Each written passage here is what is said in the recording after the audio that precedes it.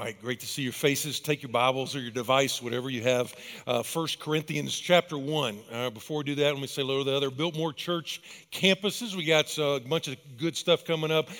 We don't do a whole lot, by the way, of what we call attractional things like big events and all that kind of stuff, but we do have one coming up in the next week, and it's called Family Fun Fest, and there's actually 4 of them in 4 different counties where we have campuses. And so if you want to have some information on that, then go to biltmorechurch.com/fun. All right, that's got to be the most awesome link, just /fun, and you can see where that is. Those of you I'm talking to right now with Arden, I believe it's actually next Saturday out here on the ball field. So, all right, make sure that you do that. We don't do that just so you can sugar up and have all the candy, although there's like billions of pieces of candy. It's also to invite your neighbors and get them around some good Christian people just like the folks around you, all right? Also, got some folks watching online. Doug from Arden, no good church for you, Doug, if you're looking for one. Anna and Jonathan from Charlotte, and Reese and Jenna from Castle Rock, Colorado. Thank you very much, Castle Rock. You guys got the big mountains, and we got the mountains that lull you to sleep and make you feel better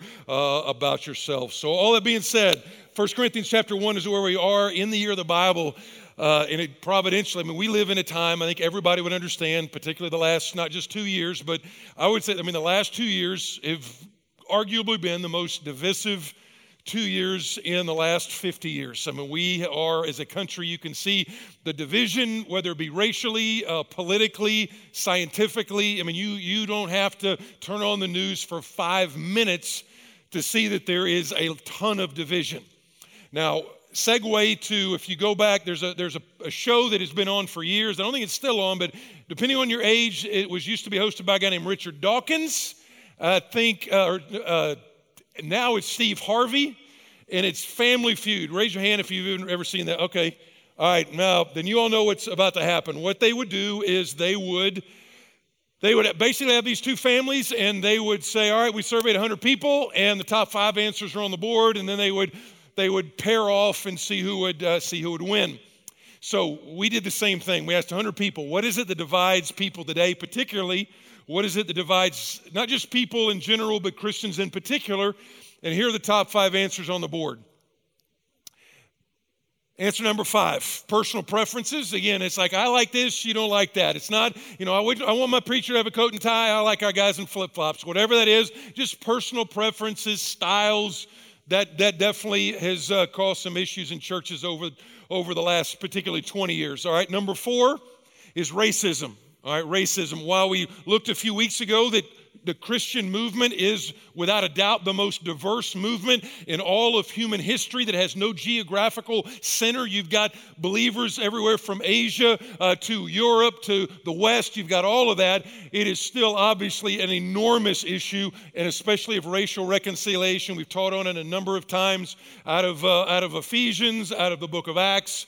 Obviously still an issue. Number 3 is sexuality, and that is a broad subject as well. Sexuality, gender, male, female, sanctity of marriage, all of that. A little bit of divisiveness around about that. And number 2, all things COVID. All right, you can fill in the blank for like the next 60 minutes on all things COVID. And when you say all things COVID, you're like, what do you mean?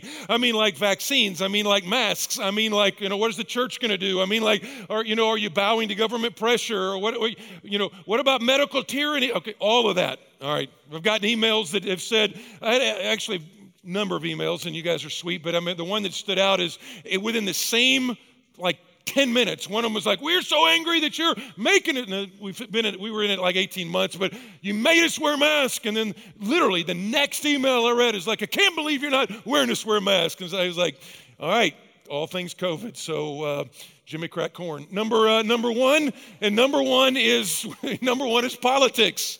It's politics. And you can fill in the blank on that. It's like, this is the politician I like, or I voted for such and such. Again, in God's providence, we're going to look at a church today that was founded by the Apostle Paul that argued over virtually all of those things.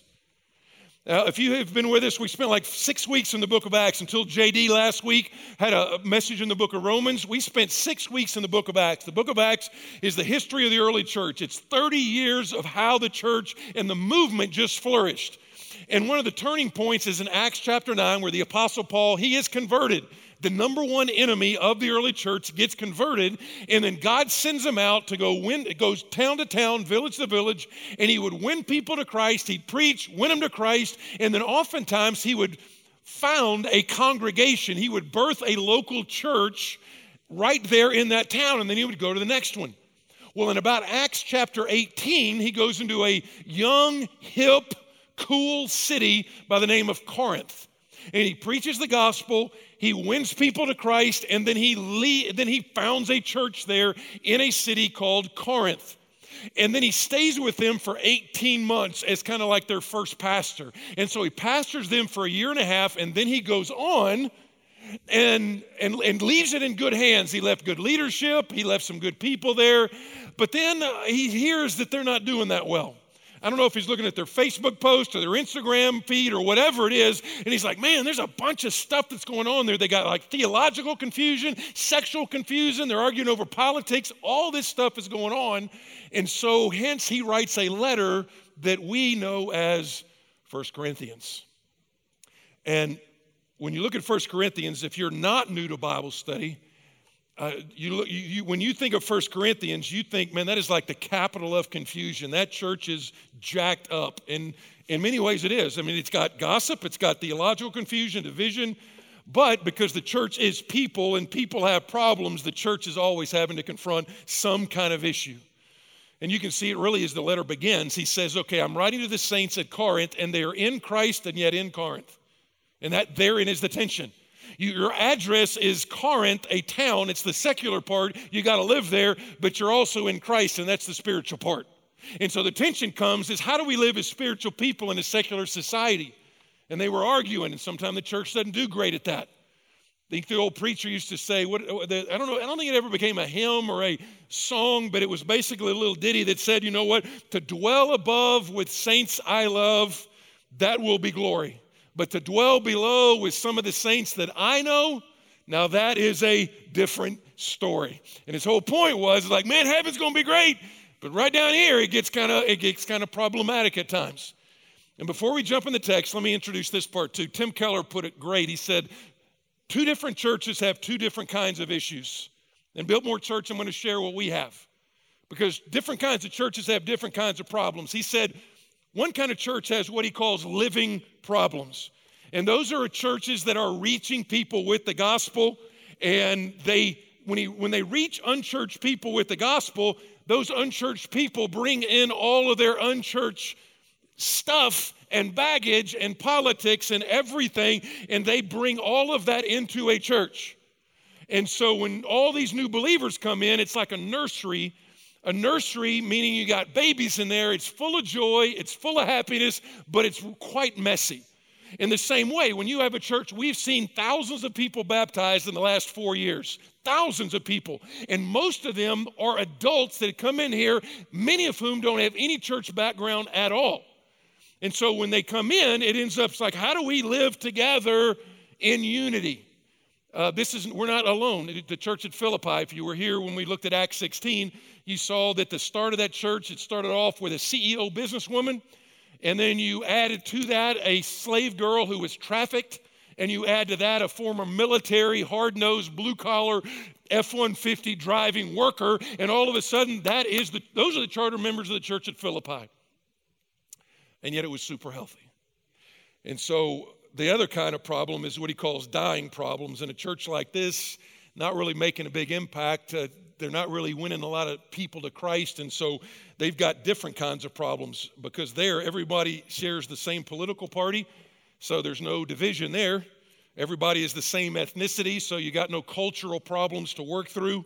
Everybody's similar income levels, so the rich don't have to learn how to live with the poor, and the poor don't have to learn how to live with the rich. And his point is this: if you look the same, vote the same, act the same, you're not like a church, but you're more like a Christian country club. And loved ones, I would just say this: what we've seen the last 4 or 5 years, the living problems, we've got to ask the question: how do we stay? How are we united in the gospel? Because this should be our time. In a country that is divided, this should be the church's time to say, listen, we can show how you unite around something much bigger than preachers or politics or preferences. We can unite around the cross of Jesus. The question is, how does that happen? Well, look at 1 Corinthians chapter 1, verse 10, 11, and 12 gives us one of two principles. It says this, I appeal to you, brothers, by the name of our Lord Jesus Christ, that all of you agree, and that there be no divisions among you, but that you may be united in the same mind and the same judgment. For it has been reported to me by Chloe's people. Chloe is probably an early church leader. She might have been that CEO businesswoman, that there is quarreling among you, my brothers. And what I mean is that each one of you says, I follow Paul, or I follow Apollos, or I follow Cephas. Cephas is another name for Peter, or I follow Christ. Principle number one. Now, I'm going to try to be as precise as I can, and you listen as precisely as you can, but there's a good chance you will be offended today by something, and that's okay. And if you're offended by something, I do want to hear, but you got to chapter and verse it, all right? This is not, let's just kind of go around the little ring around the rosy. Let's be real easy. There's going to be some things that you're like, I can't believe you said that in church. But the first one would be this, divide around the primary or over the primary, but you discuss the secondary. You can divide over those things that you and I are called as believers to hold very tightly. We hold those things unapologetically and tightly, and yet we've got to be open-handed over the things that are secondary. Primary, secondary. And when you look at this text, go down to verse 10, and here's the phrase. He says, be united in the same mind and in the same judgment. Some of your translations say the same conviction. Now listen to me carefully. He is not saying that you agree on everything. He is not saying that everything is equally important. That's not what he's saying. He is saying that when it comes to the primary things, don't let the secondary things like personalities and politics and preferences fragment the church. In this passage, in this book, in many of Paul's writings, you got to understand, he is not afraid to confront. He is not afraid to have conflict over the primary issues. So this is not like, oh, just everybody believe what they want to believe. That's not what he's saying at all. He's not saying you guys all agree. As a matter of fact, if you look at Romans 14, he actually says, let each one be fully convinced in his own mind. That means there's some things that it's perfectly fine for you to have some super strong convictions over, super strong opinions over. He just says when you do it, make sure that you do so understanding what is secondary and what is primary. And he says you agree on those things that are primary. For example, he tells the Galatian Christians, he says, you foolish Galatians, who has bewitched you? You've actually left the whole gospel. He tells these Corinthians, he says, listen, there's a bunch of sexual sin in your church and you're actually applauding it. It's like, stop that. That's wrong. Don't do that anymore. So in this, he's going to say there's some things we have to agree on, that we stay close-fisted on, if you will. You're like, what are those things? There's not 1,000 of them, but there are things like the person and work of Jesus, like the substitutionary atonement of Jesus, like the authority of the Bible, like salvation by grace through faith, like the sanctity of life and marriage, like the fact that God did make us male and female. But he says divisions, secondary issues, those are for discussion, not for dividing. And so the Corinthians, they had all these people that came from pagan backgrounds, and then they're like, how do we figure this out? How do we figure this out? So the Corinthians, they had issues as well. Because they came from these pagan backgrounds, they had issues about everything from diet to special days to how they would worship. Some of them are like, man, that is totally out of control. And other ones are like, you got to stay a little more Jewish. You got all these issues going on. And again, it's fine to discuss them. He's saying don't divide the church over it. So, the example Paul uses, we're just a Bible, I'm what's called an expositional preacher, which means I'm just going to work through a text and I'm going to try to use the examples that they use. And so the example the Apostle Paul uses, in this case, it's not politics. He does it at a different place. It's not even preferences. He does that at a different place. You know, believe it or not, what he does here is he does preachers. And so what I'm going to do is I'm going to explain these 4 categories and then make the application for today. Because here's what he says. He says you got one group and they're like, I'm of Paul. And you got another group that's like, I'm of Apollos. You got another group that says, I love Peter. And then you got the Jesus Juke crowd and they're like, well, I just love Jesus. And so let me explain them. The I love Paul crowd. I mean, Paul, it's like Paul. It's like super deep theologian. I mean, he's the one that wrote a ton of letters in the New Testament, and he typically goes very deep. He wrote 1 Corinthians, but he also wrote like Romans 9 to 11 as well. That's about as deep as you get. And so the guys that are saying, you know what, Paul, he's our founding pastor. I'm a charter member of this deal. And he goes super deep, and I love that. Other people might have said, Paul, yeah, he's a pretty good theologian, but he's kind of boring. All right, you know, I heard last time he was preaching, as he was preaching, some guy was in the windowsill and Paul was so boring, the guy fell asleep and fell down and died. I mean, that's how boring Paul is. And by the way, Paul actually kind of says that of himself in 2 Corinthians. He's like, I'm super strong when I write and I'm a little bit weaker when I preach. But those people are like, I like deep. Then you got Apollos. Apollos was the guy that followed Paul at this church. So a lot of people are like, I like our first preacher. And then this guy's like the follow-up guy, but apparently this guy was like an awesome orator. And that went a long way in a city like Corinth, who had these people called sophists. Sophists were paid orators that would go into Corinth, started in Athens, but then they went over to Corinth, and they would basically go into town. They would oil themselves up. I know that's kind of weird, but then they would get in front of people, and they would just start speaking. And man, they could pull those heartstrings, just pull them, convince you of anything, throw a subject out. They were paid speakers, and they're like, man, I like Apollos. Apollos really moves me. Now, sometimes Apollos would get off a little bit theologically, and they would have to come over and correct him. Then you got Cephas, you got Peter.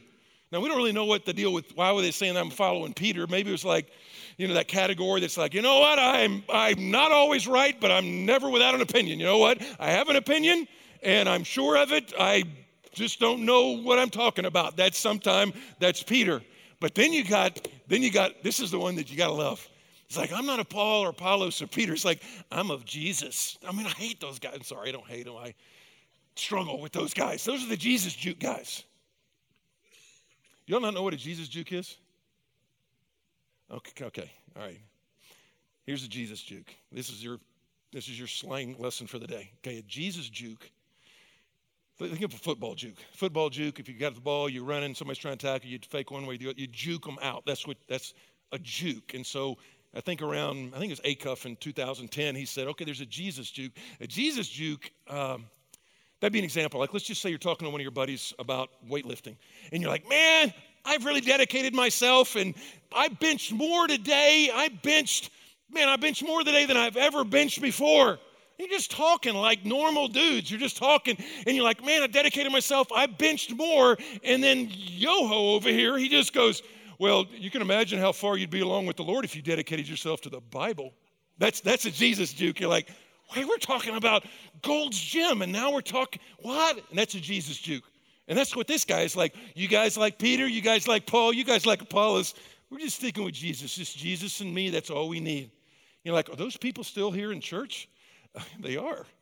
Let me give you a couple. Let me apply that. Here are the Paul guys. And I'm gonna, if you're offended by these things, it's purely convictional. All right. So number one would be the gotta go deep guys.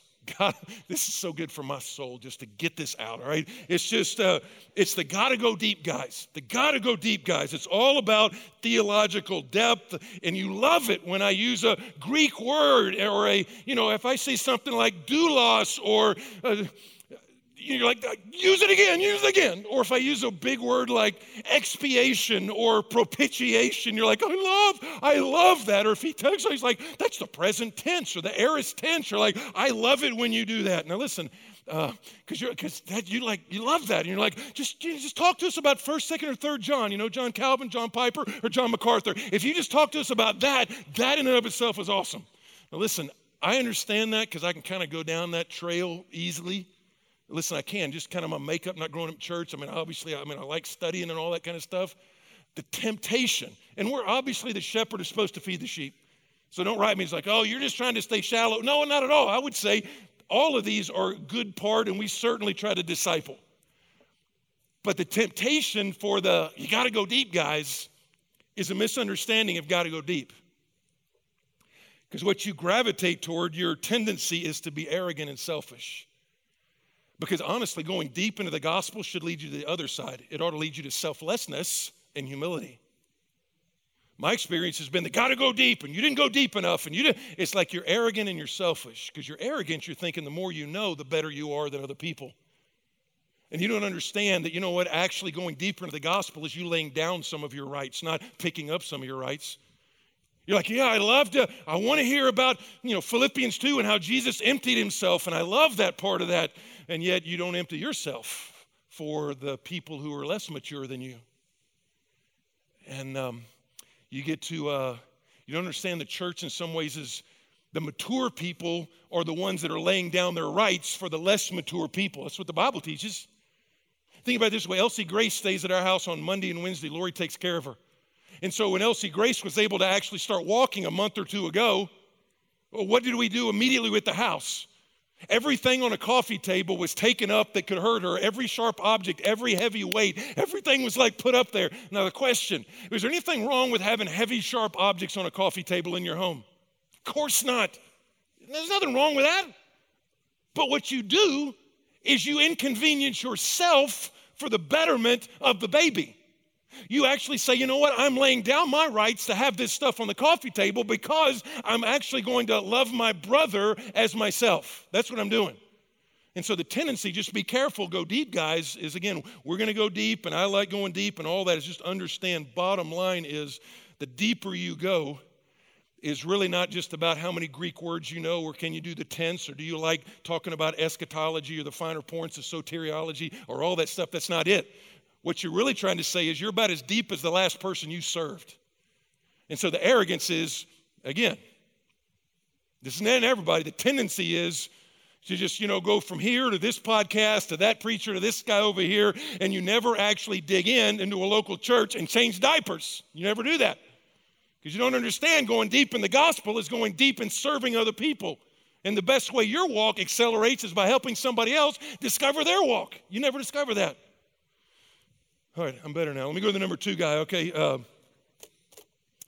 This is the gotta feel it guy. Gotta feel it guy. This preacher gives me the feels, man. And Apollos was very charismatic. And you're like, come here, my preacher. And I'm flattered when you say, hey, you got to come here, my preacher. He didn't speak KJV. And I like that. But bottom line, listen to me carefully. What this shows us is celebrity has always been a part of the Christian church. It's always been there. There's always been leaders who, for whatever reason, have got some exposure, and they impact your life, and they help your spiritual growth.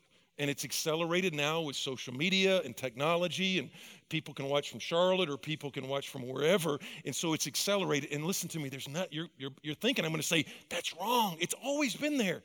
Always been there. I mean, first church I pastored was Blue Grove Baptist Church. Population, 180 people in that town. Now, 125 of them went to our church. And so in that case, I was kind of popular in that town, but you only had 180 people. True story, they just got their first stoplight. You all think I'm making it up. It's true, they just got it. I saw it on Facebook. It has to be true. They just got their first one. And so here's the idea. Love leaders that pour into you. Learn from them. That's fine. Just do not be dependent on them. Because here's the truth, no matter what person feeds you the most, and again, it's fine to have that. Fine to have podcasts. Fine to listen to all these. We got more access to more good and bad, but more good preaching than anybody in the history of the world right now. But just realize every single preacher that you're like, I got to hear that guy. Every single one of them is an interim. Every single preacher is an interim. Everyone. Now, I'm not saying, no, they're just going to stay or, somebody's leaving tomorrow. That's not what I'm saying. I'm just saying, learn from them, love them, respect them, but don't depend on them totally. Because the only one that's not an interim is Jesus, and those preachers are supposed to be pointing you to Jesus. Because if you're like, I like your style, well, you know what? Bottom line is, I'm either going to die, I am going to die one day, or I'm going to go to the old preacher home and, be that cranky old preacher at some point. And then some other guy's going to come in here. Bottom line is, learn, love, but don't be totally dependent on. And there's the other guy, this is, okay, look at verse 13. And this is, again, we're not going to spend as much time on the second point, but verse 13 says, I love the way Paul is so humble. Is Christ divided? Was Paul crucified for you? In other words, did I hang on a cross for you? Don't be a fanboy to me. He's like, I didn't hang on a cross for you. He said, were you baptized in the name of Paul? All those are like, no. And so you're like, what's the deal with Peter guy? I'm just going to call him agenda guy. All right, now listen to me. Don't get upset necessarily unless it hits. But agenda guy. There's some predictable agendas that, again, we don't know. Peter was like, this is my opinion, and I don't even know if I could back it up with facts, but I'm always going to talk about it and be sure about it. And I'm just telling you, agendas come into church, just so you understand. And here's some things we've tried to lay out over the years to make sure that do not happen. It's one of the things God's blessed here. Some of them are not that nefarious. Some of them are like doctrinal agendas, finer points of certain kinds of theology, scaffolding you want to put on the Bible. And our deal is, listen, don't push that, and don't say, if you don't believe the scaffolding I put on the Bible, then you're not faithful. All right, on the majors, we're going to hold very tightly conservative theology. On the minors, we're going to show some degree of discussion and tolerance, and we can agree to disagree on the minor stuff. And then all those things, we're going to show some love. And here's another one, business agendas. All right, let me just let it out. Business agendas are not welcome at our church. Okay, we want your businesses to thrive. They need to flourish. That's part of what God has done for you, the platform God has for you. But don't bring the multi-level, don't look at church as a target-rich environment for your multi-level whatever. All right, the only product that the church has, his name is Jesus, and he's a person, and he's free. All right, so don't come. That's fine, but don't pass out the cards and don't put them on the windshields. That's not what we're about. Let your business flourish, but this is not the place to push your business. And here's another one, political. Here's an old political flyers on the parking lot. Okay, here's the deal. You have our permission. If somebody, are we going to preach? We've talked about politics before. Are we going to preach biblical issues? Yes, we are, unapologetically. But here's one of the things I've learned about politics and politicians. And my brother's a politician up in Texas, by the way. There is no pure politician. There is no pure politician. So we can speak the biblical truth in 100 different ways. But if you get some flyer underneath your windshield out in the parking lot, you have our permission to litter, all right? You just have our permission to litter. And you're like, well, how do you vote? You probably could guess the way that I vote, all right? Probably can guess. Bottom line is this. We want to look at politics from a biblical worldview, certainly. But as far as this candidate or that candidate or endorse such and such, we don't do that. You know one of the reasons we don't do that is because we have a certain amount of bandwidth, and we want to spend that bandwidth on the gospel. So when they think of our church, they're not thinking about this politician or that politician. They're thinking about that church is about the gospel. It's about what Jesus did on the cross. That's what we push. We push that unapologetically. That's probably enough of that. Let me just do one more. There's the Jesus Juke guy, the I follow Christ, because this is a pandemic from the pandemic. The I follow Christ. It's just me and Jesus. Just me and Jesus. Just me and my Bible. That's all I need. Just me and my Bible. Just me and Jesus alone. And I'm not sure if that's arrogance or ignorance or a combination thereof. Because to say it's just me and Jesus, that same Jesus said, hey, I will build my church and the gates of hell will not prevail against it. That same Jesus said, this is my body, the local church. 95% of the time the word church is used in the Bible. It's not the universal invisible church. It's a local church with you got a bunch of flawed people. It's a local church. It's like, you know what? That's my bride. That's my bride. And yes, she's messed up, but we are perfecting her, getting her ready for our wedding day. And so you're like, well, I don't need the church. You do. You do. If you're saying you don't, it's arrogance or it's ignorance because Jesus said you need the church. So, it's like, how do I push this into practice? Last 3 verses. I thank God that I baptized none of you except Crispus and Gaius, so that no one may say that you were baptized in my name. And then verse 16 is kind of like a senior moment, because look what he says. Well, I did baptize also the household of Stephanas. Beyond that, I do not know whether I baptized anybody else. That's funny. He's like, well, I didn't baptize anybody except, Crispus and Gaius. And well, there was this, he's like, well, there was this other one as well. And then verse 17 is the gist of it. For Christ did not send me to baptize, but to preach the gospel, not with words of eloquent wisdom like the sophist and so convincing and alliterated, lest the cross of Christ be emptied of its power. For the word of the cross, the logos, the word of the cross, the gospel, it is folly. Folly there means moronic. It's where we get our word moronic from. It's Moriah is the word, moronic. It's folly, it's foolishness. The message of the cross is, in a world today, is like, are you telling me that the most important event in all of human history is that a Jew died on a stick 2,000 years ago for the sin debt of the entire world and then got put into the dirt or into the tomb and then came up 3 days later? You're telling me of all the technological advances, of all the stuff we got cars driving themselves right now. Are you telling me that that is the most important event in human history? And what we as a church say is like, it did happen. It absolutely not only did happen, but he can change your life. That is our story. And some people will say foolishness. And it's always been that way. I put up a graffiti from the first century in Rome one time where the subtitle is Alexamenos worships his God. Alexander worships his God. And it's a guy kneeling before the cross, and there's a person on the cross being crucified with the head of a donkey. And the whole point was, they're like, that's foolishness that you're going to worship a crucified Savior. But that's exactly what we say.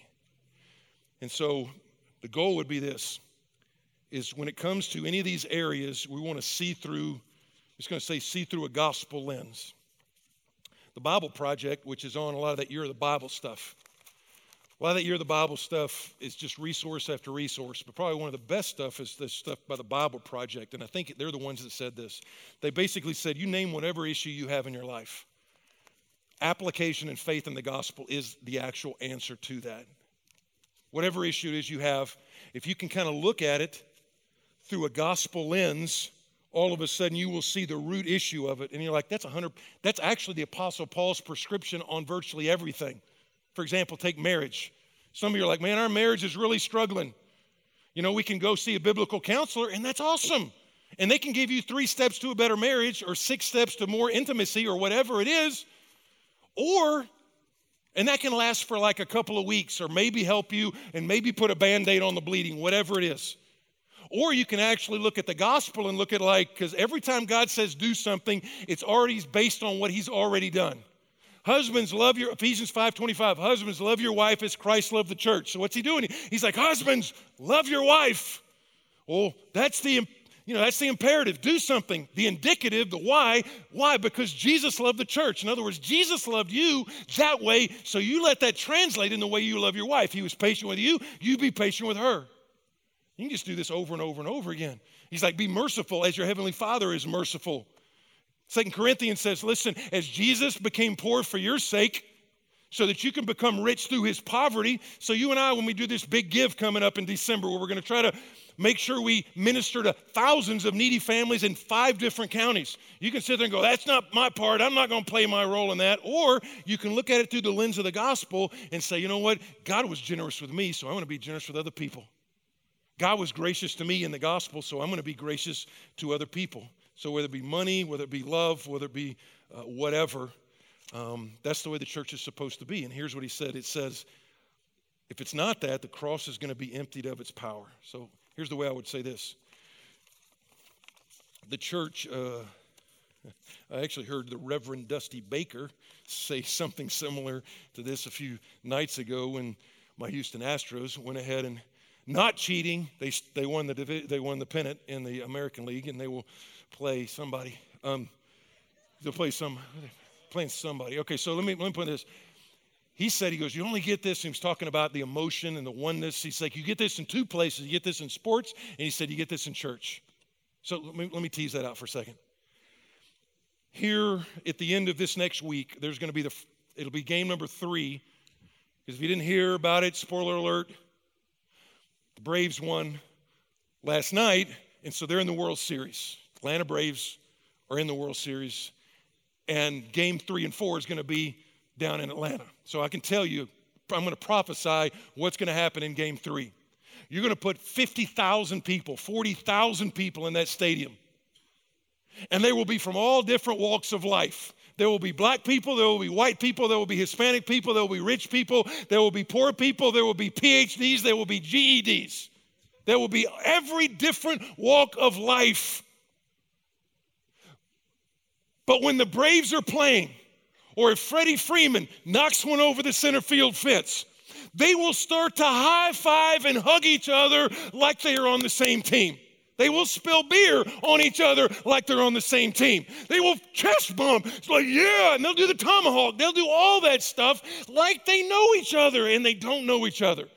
But what that is illustrative of is the fact that, you know what? All of our differences are submissive to the greater goal of we are Atlanta Brave fans.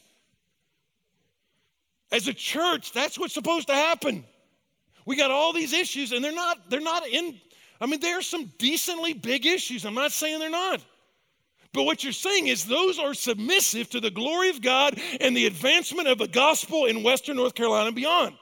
And we might vote different, and we might look different, and we might dress different. But bottom line, if I'm a Christ follower and I've repented and said, Jesus be the Lord of my life, then we're on Team Jesus. And what you have to understand is I got other people on the team, and they're different than me.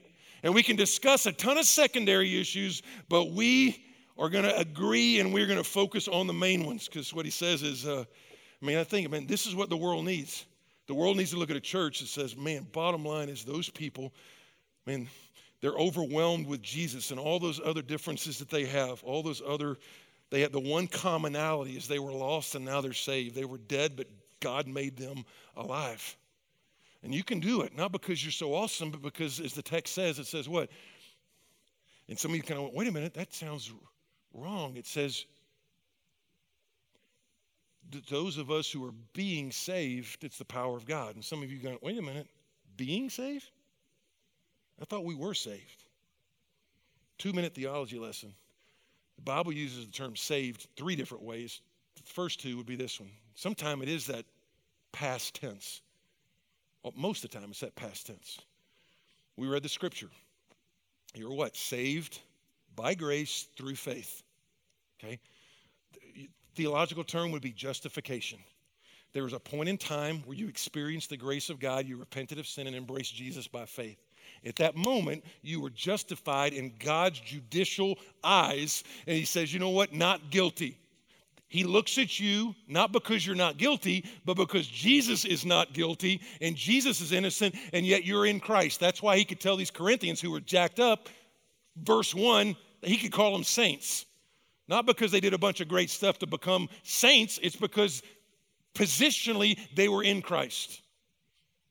That's being saved. But there's a second part, that's justification. The second part we just call sanctification, which means this. It means you and I are still in process. We are still under construction. That God takes the Spirit of God and the Word of God and begins to chisel stuff away and hammer stuff away that doesn't look much like His Son at all.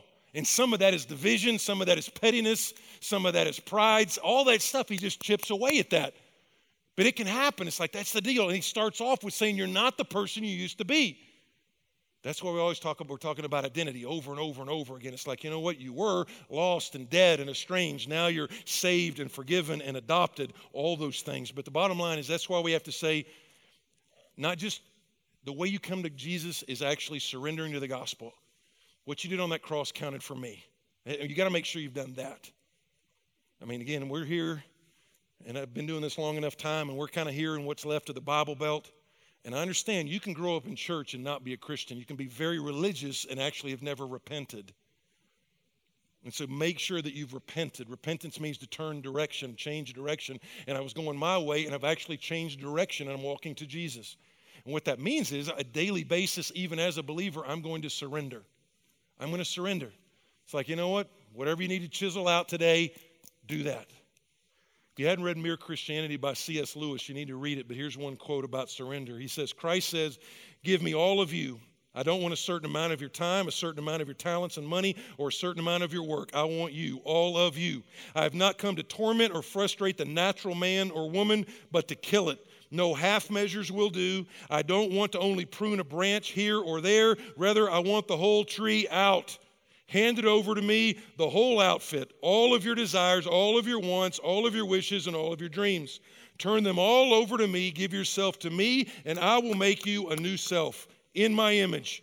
Give me yourself, and in exchange I will give you myself. My will shall become your will. My heart will become your heart. So here's let me end it this way, in application. It's been a crazy 18 months for everybody. I think we can all agree on that. But in a divided world, in every way, it's like, dude, we were made for this. Church was made for this. But to be blunt, some of you are divided from another member in our church, and if you've divided over them over a non-essential, you have, and you need to repent and reconcile today. Some of you don't, you're watching at home because you're like, I'm not going into that church because they believe they did this or voted here or whatever, and you need to repent today. You need to just repent and reconcile if it was a non-essential issue. If I can even be more blunt, if this is your fourth church in 5 years, if a church leaves the gospel, leave the church. If a church leaves the Bible, leave the church. But if the church leaves neither the gospel or the Bible, there better be a really good reason to leave. And so let me go back. If this is your fourth church, fifth church, 5 years or whatever, it might be a good thing to just look in the mirror. Because I can promise you, it's not going to be very long. You're like, we think you're perfect. I can promise you that's going to last like 4 weeks. That's all it's going to last. So bottom line, it is absolutely, let's agree on the primary. Let's agree, divide if you have to. But on the secondary, humility, I'm sorry, reconcile. For some of you, this is like, you're watching online, you're like, you've fallen out of biblical community. And if it's a health issue, man, definitely still stay healthy. I know there's 100 different scenarios, but a lot of times it's not a health issue. It's a humility issue. It's a holiness issue. It's a habit issue. And you and your family, you're bearing the effects, just like we all did, especially early on. So let me do this. Why don't you bow your heads for a second? If you're at home, bow your heads as well, please. Heads bowed and eyes closed. It's one of those three things is where we are today. You know, have I repented and embraced Jesus? If not, man, that now is the time. If you're like, man, I'm not sure. I've been religious, but I don't really sense there's been that justification. I don't think God has put his gavel of innocence over my life because of what Jesus has done. I'm not sure I'm in Christ. And man, get there now. Get there now. Don't roll the dice on this, hoping. Get there now. God, I want to turn from my sin. And just like what you did on that cross, that counted for me. It is finished. That counted for me. Father, I forgive them. They do not know what they do. That counted for me somehow. There's other things that just some division that has happened between you and another brother or sister. Not on the main stuff, on the non-essentials. Words have been said. Actions have been taken. They don't glorify the Lord, and they're not good for you. And God's calling a lot of you to pick up that phone and shoot that text or hit your knees or see somebody in the lobby and say, man, I'm sorry. I made that a bigger deal than it needed to be. And others, I just need to say, God, I'm sorry that I've been arrogant enough to think I could do life on my own. Father, thanks for the men and women that are here. Thanks for a church back 2,000 years ago that looks like we just took it right out of our news feed. So God, I pray that you would see people that have been humbled by the gospel, that are patient with each other, that hold to the gospel and hold to the main thing so tightly and faithfully. It's required of a steward that we be faithful. Help us to be faithful in that. Even if we're like the last people on the island, help us to be faithful to hold on. May God help us to have the discernment and the wisdom to not separate and divide and be fractured over the stuff that's not the main stuff. God, whether it's husbands or wives or neighbors or business partners or whatever it is, help us to humbly take your example about what kind of king you were and lay down the supposed rights that we sometimes just pick up and use to defend because the church was founded on you who laid down your rights. We pray it in Jesus' name. Amen.